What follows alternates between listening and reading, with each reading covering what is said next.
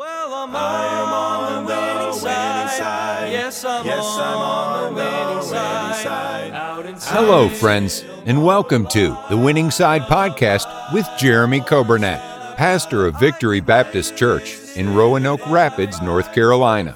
It is God's desire for His people to experience victory and to live on the winning side each and every day. We are so glad that you have joined us today and pray you will be blessed as you listen to today's edition of The Winning Side with Pastor Jeremy Coburnett.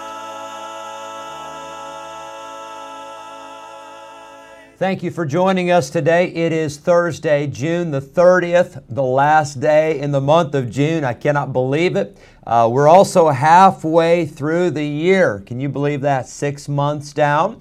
And you say, well, it's been a rough 6 months. Well, I hope not, but if it has been, the good news is we got 6 more months that we can see things turn around and we can see God bless. And we welcome you on this Thursday. I appreciate the fact that many of you are tuning in by way of radio, 95.9 FM. We welcome you. Those listening on the radio app, those on our podcast, we welcome you. And then those that are watching today by way of Facebook and YouTube, we welcome you also. We want to say today a happy birthday. We've got 5 birthdays, it looks like today. Cade Clements, happy birthday. Joanne Hoggard, happy birthday. Emma Johnson, Brother Nathan, your little girl, happy birthday today to Emma. And then David Thacker and Naomi Woodard, 5 birthdays today, and a happy birthday to each of you. I hope you have a wonderful day. We had a great time with Kids Crusade. Thank you for praying, and what a blessing it is to be a part of a church that has a desire and a burden and a passion for young people, for the next generation. You know, many churches die off, and many churches, they're great and they do well, but they don't train the next generation. And there comes a point where everybody in the church is older. I was going to start saying ages, but I don't want to say ages because I don't want you to think you're old. But it reaches a point where the entire church is elderly. And by the way, there's nothing wrong with gray hair. There's nothing wrong with the silver hair that comes. A lot of wisdom with that. By the way, I think churches need folks who have been seasoned and people who've been in church and been saved and lived their lives for God. We need that. But we also need the next generation. We need younger people. And I think the older generation has a responsibility to pass down to the younger generation the things that they've been taught and to pass down the truths of the Word of God. And so I hope that you are thankful for our church. I'm thankful for all of the workers, all the time that went into Kids Crusade, all busy nights, Monday, Tuesday, Wednesday, and all the cleanup and everything. But it is worth it because there were souls that were saved. And we praise God. We rejoice in that. Let's be in prayer for Sunday. Sunday is our Patriotic Sunday where we'll sing some patriotic songs. We'll have the flags out. But I promise you this, the Bible will be preached. It's not just going to be a patriotic rally. It's not just going to be a hip hip hooray for America, although I love this country. But my identity, first and foremost, is not that I am an American, although I'm proud to be an American. But my identity, first and foremost, is that I am a Christian. I'm a child of God. I've been saved, and my foundation is not in a political party. My foundation is not in a nation or a group of people. My foundation is on Jesus Christ and the Word of God. And so we're looking forward to a great time this Sunday. Hope you'll be in prayer for that. Let's hear a song, and then right after this song, we'll get into our Bible study. And we're going through Psalm 91, and I hope it'll be a blessing to you today, right after this song. Sailing on a journey, one dark stormy night, the disciples on board the ship were filled with fear and fright, but Jesus surely showed them winds and waves obey His will, for He quickly calmed the tempest when He whispered, peace be still. He can say, peace be still.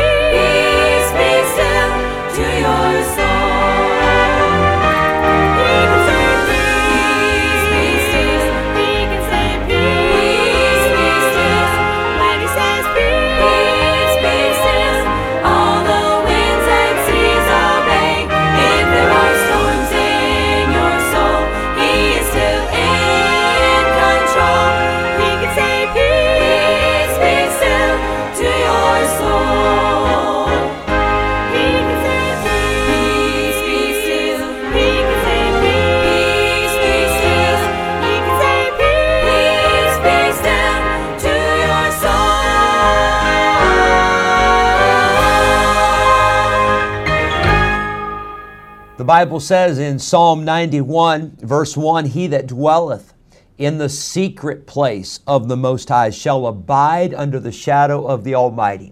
We've taken several days. We've talked about what it means to abide. It means to continue, to stay, to dwell.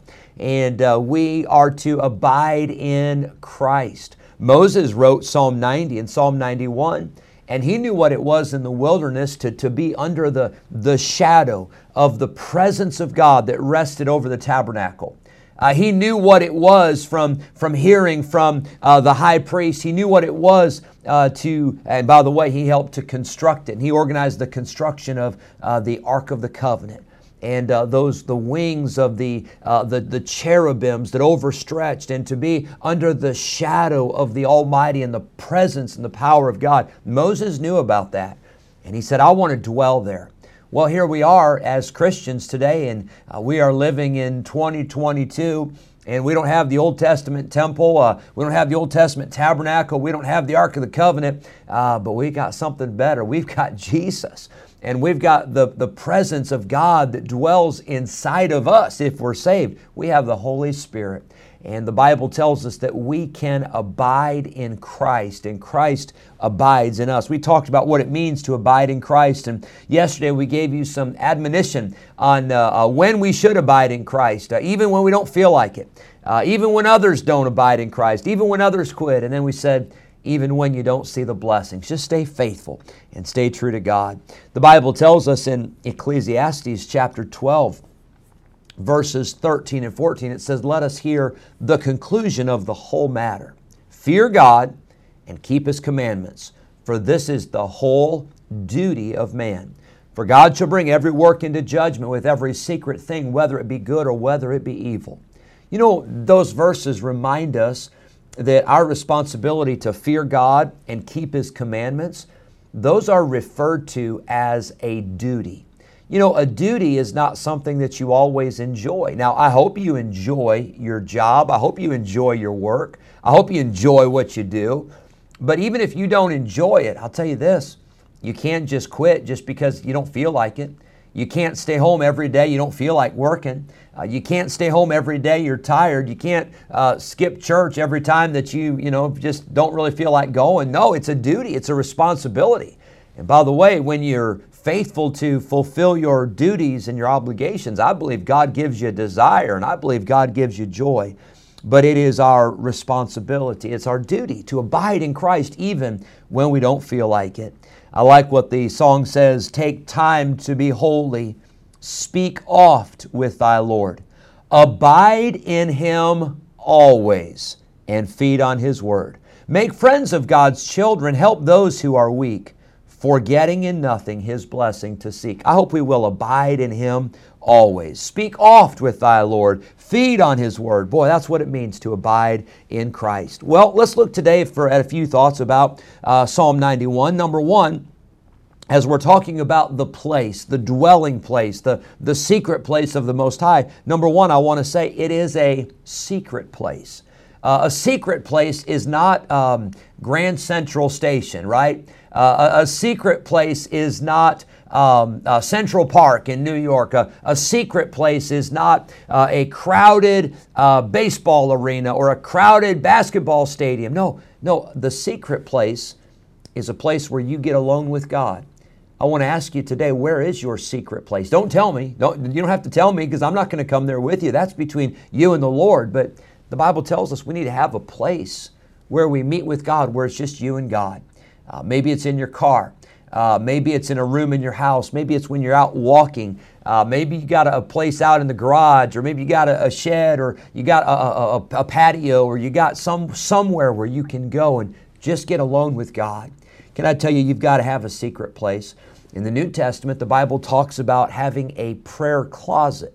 Now, I remember when I was a boy, I remember thinking that you had to actually, go in the closet and pray. You had to clear a spot and you had to go in there. And it doesn't mean you have to be in a closet, of course, but it does mean you ought to be able to go somewhere where there's no distractions. By the way, I don't know if this works for you or not, but they have these things now, these noise canceling headphones or noise canceling earbuds that you can use, and maybe that would help you to drown out some of the noise. But you got to have a secret place. You got to have a place where you meet with God, where you spend time reading the Bible and you spend time in prayer and you get alone with God. You see, he that dwelleth in the secret place, that's got to be a place that you have in your life. Secondly, I'll say this, not only is it a secret place, but it is a safe place. It says, he that abideth under the shadow of the Almighty. Moses had his tent in the center of the camp there in the midst of the nation of Israel. And the safest place in the world to be is not on the outskirts, but the safest place in the world to be is in the center. You say the center of what? Well, the center of the will of God. That's where you want to be. I'll say this, I think, I don't just think, I know, I'd rather be in the center of the will of God and on the other side of the world than to be close to home and know I'm outside of the will of God. You see, it's a secret place. It's a safe place. It's a protected place. But then it's a sacred place. The secret place of the Most High, it's a sacred place. It's a holy place.